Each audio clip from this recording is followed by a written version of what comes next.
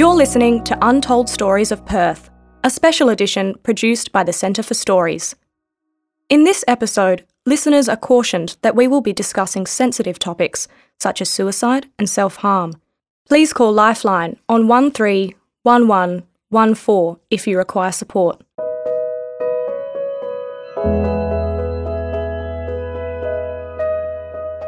I think for me, as a teenager, it was being quite lonely. I had family who were not very supportive. The whole community wasn't supportive. But then as I got into adulthood and I met other gay people, I suddenly realised I wasn't the only person afflicted like this, because at that time, gays were being defined as illegal, immoral and unnatural.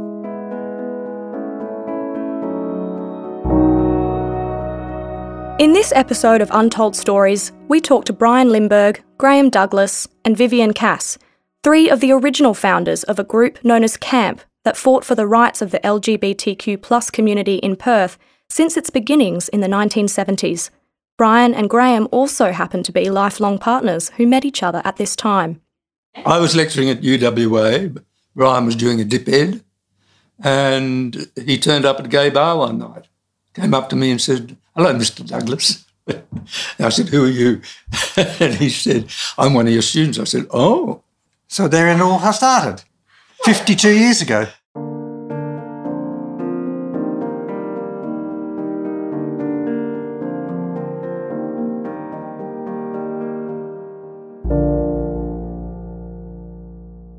Long before Brian and Graham fell in love, they had struggled to come to terms with their sexual orientation in what was an extremely conservative environment.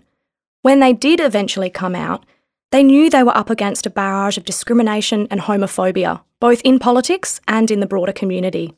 In my own home, the attitude of parents and relatives was appalling towards gay people. There was no support at school for anybody. There's a high degree of bullying that occurred. I think I stood out as being different, as you do, and I was picked on. And having had that experience and being a teacher, I was determined that no child was going to experience what I experienced. When I came out, my initial reaction was extreme anger that I was 28 when I came out. Brian was about 14. I was just angry that there was this infrastructure, there was this group of people I knew nothing about. I didn't know where they congregated.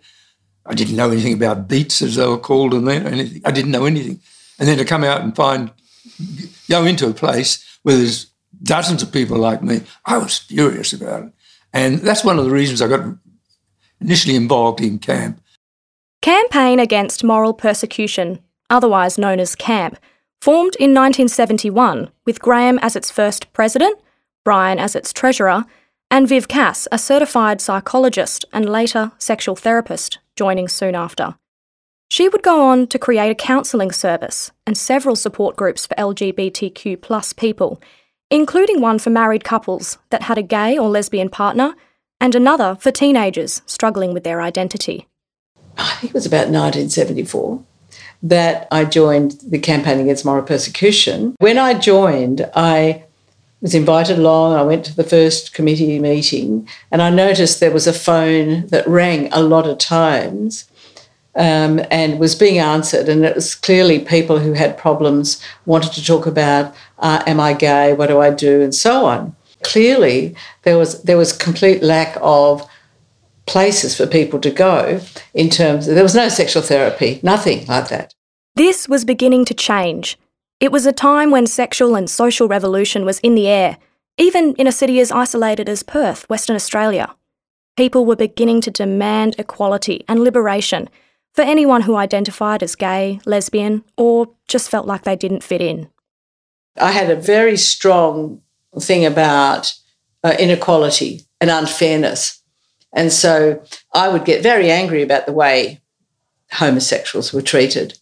And also it turned out transgender later. And there was so much to change. I remember when I first got into the whole scene, it was illegal for men to be gay. So here are all these people like Graham and Brian we've spoken to Another friend of mine, David, who's now deceased, who was actually jailed for being gay, you know, a very gentle man, right, musician in jail. Just so you had all that happening.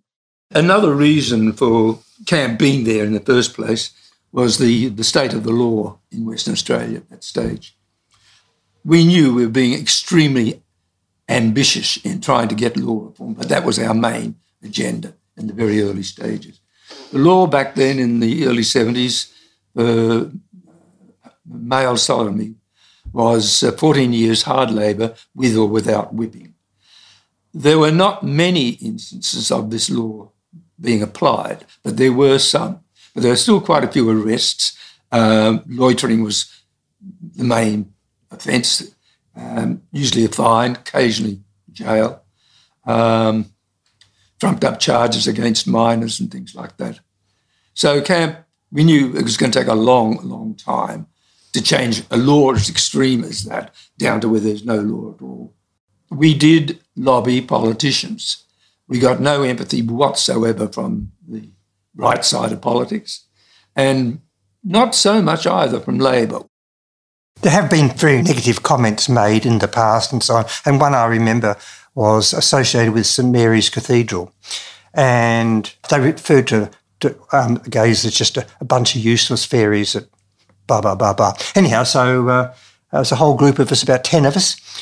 We all got dressed up as in fairy costumes and danced through the cathedral during Mass. But yes, the expression on the congregation was quite interesting.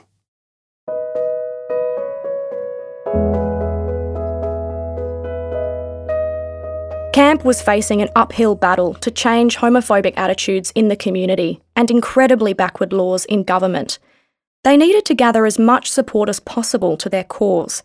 On 30th of May 1971, a small ad was placed in the Sunday Times newspaper that read, "People who would like information regarding homosexuality and thereby assist in the development of proper social understanding, write to David Widdop, Campaign Against Moral Prejudice."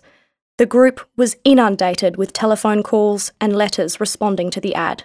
Some of the stories were just awful. I mean, particularly when you got, say young people living in country areas where the towns they were living in would have been tremendously homophobic, terribly homophobic. And, families who the kids knew would never accept them. And I remember one fabulous story of a young guy from one of these farming towns, and he rang to speak to me, and he was crying, and he said that his father had just found out. Must have told his father that he was attracted to boys, and the father had told him to leave home. And so here he was being forced out of home. So I sort of helped him to find somewhere, in Perth. The response I got from that, I was just overwhelmed. Just the number of people coming out, talking about what they'd experienced, and the number of attempted suicides, and it was horrific. Well, when you actually meet them, then they showed you the scars on their wrists and so on where they attempted suicide. It's very emotional, moving stuff. But that reaching out to people and then them responding gave us a lot of strength to keep going and to keep pushing. I was really quite amazed because we raised quite a bit of money and we were able to establish club rooms up in West Perth. One of the other things I need to mention too is I was determined to get gay men out of public toilets. I just thought, as meeting places, this is absolutely abhorrent and something needed to be done. Given that homosexual behaviour was illegal, people had to find clandestine ways to meet and so on, and that's where people would meet, and often in parks which are quite secluded, but that then becomes highly dangerous because of bashings, murders, extreme violence. Because there was quite a bit of harassment by police at these beats, one of the first things Camp tried to do was get a liaison officer with the WA Police Department. There was someone we could go to in the police department who themselves were police and try and work things out. But once people became comfortable about meeting at the club rooms and meeting other people, and relationships were established, and we had a counselling service as well there. And then we were very active in trying to move people politically. And overall, I thought we got massive support. Soon, CAMP and the other ensuing LGBTQ+ groups that grew from this original organisation were holding a wide array of inclusive community events and public forums, including gay social groups, jazz ballet classes, pride parades, and even gay Olympic sporting events. One of the most powerful things that camp members could do, as Graham and Viv explain it, was just to simply exist and be themselves in the public eye. I mean, we were giving so many talks, like sometimes, 2, 3, 4 a week, to groups like church groups, community groups, some professional groups eventually. So many people want to know, because you've got to remember, most of those people did not know another gay person. And we were just talking, so they thought we were just going to give a talk, professional talk about homosexuality. And we would do that for 10 minutes, right? And so I would usually start and I'd go in and chat about these things, and then we would just drop it into the whole mix that we were both gay. And you'd see the visible reaction, because that you had no way did they have any idea. And, of course, that was the effect you wanted. And you could see people changing. You could actually see yourself changing attitudes through the talk. And then at the end, people would rush up. Even in those religious groups, you'd still get people going, wow. Because I would say, well, you might have a grandparent who's gay or lesbian and you don't know. You might have an uncle, and then often people come and say, oh, you know what, actually I do have an uncle who's never married. He's got a very good close male friend. I wonder. General gays were not that visible. In the media, however, they were always portrayed in a light that suited the homophobes. This just reinforced the stereotypes. So it was important that there be people there in the gay community, and particularly from the point of view of camp, who were not like the gays portrayed in the media, like, what's his name, in Are You Being Served, and all those British camp comedies and that. And we managed to do this quite well, I think. And I remember when we closed the coffee lounge, finally, people were lamenting it. And I said, no, this is exactly what we wanted, and so on. Everybody's now going and they're being accepted in cafes all around the metropolitan area. This is exactly what it's meant to do, and we have achieved it. So you should be proud of that. But we were talking last night about it actually, one of the great joys I find now is we're driving along Cottesloe Beach, 2 young guys holding hands, crossing the crosswalk. And I just thought, well, wow, this is what it was all about. Oh, if it wasn't for camp, it wouldn't have been. It wasn't just instrumental. They were the absolute focus. The only reason the laws were changed is because camp drove it. And we had nothing to fear. We were fearless. You were not going to stop us. We're fighting for rights here.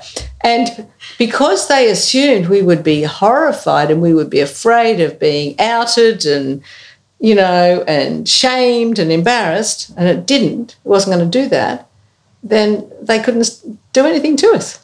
So there's absolutely no doubt that Perth, Western Australia, is where it is in terms of gay rights because of what camp did. And similarly, camp in the rest of Australia. So remember, it was going all around Australia, and we were all trying to support each other.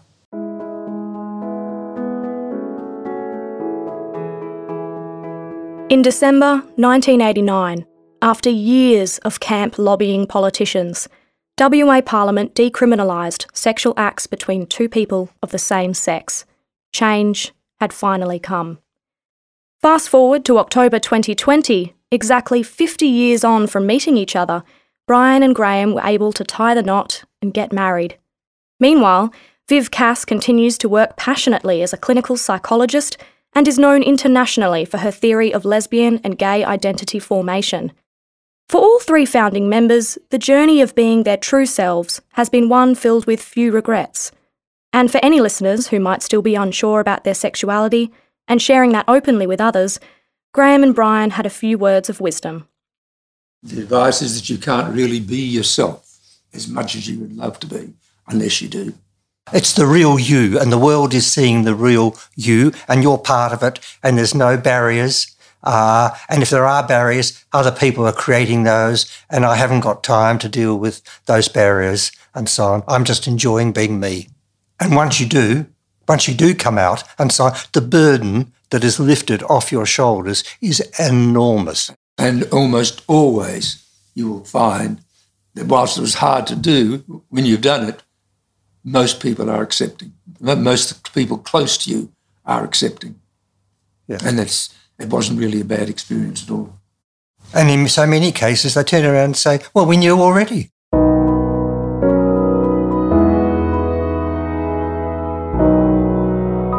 This podcast was commissioned by the City of Perth and produced by Louisa Mitchell from the Centre for Stories. Editing and soundtrack by Mason Velios. Script support from Claudia Mancini.